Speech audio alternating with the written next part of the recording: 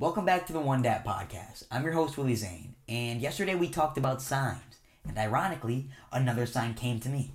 Because within 12 hours, the same conversation about the same topic came up twice with two different people. And that was focus on what you can control. Alright? For example, you had a bad day on Halloween. You went off track. You messed up. So be it.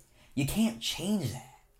You can't change what you did, but you can move forward. You can work harder today, and you can fix the mistakes you made yesterday.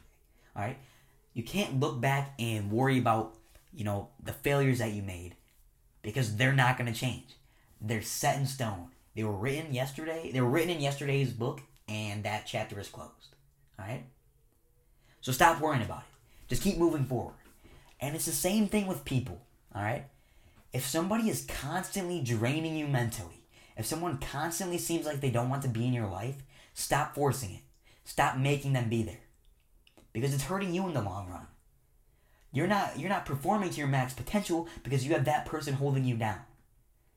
Just continue to move forward. Push them to the side. Stop thinking about them. Just go forward. Alright? Sometimes it's best to not keep bringing the past into your future. Alright? Leave the past in the past sometimes.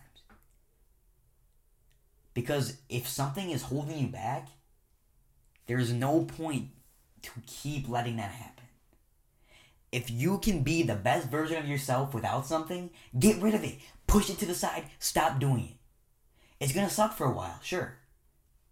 But eventually, over time, you'll see how much more progress you're making without that person, without that thing, without whatever it is.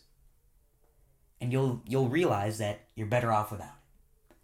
And with that, I'd just like to say I hope you have a great day or night, whenever you may see this.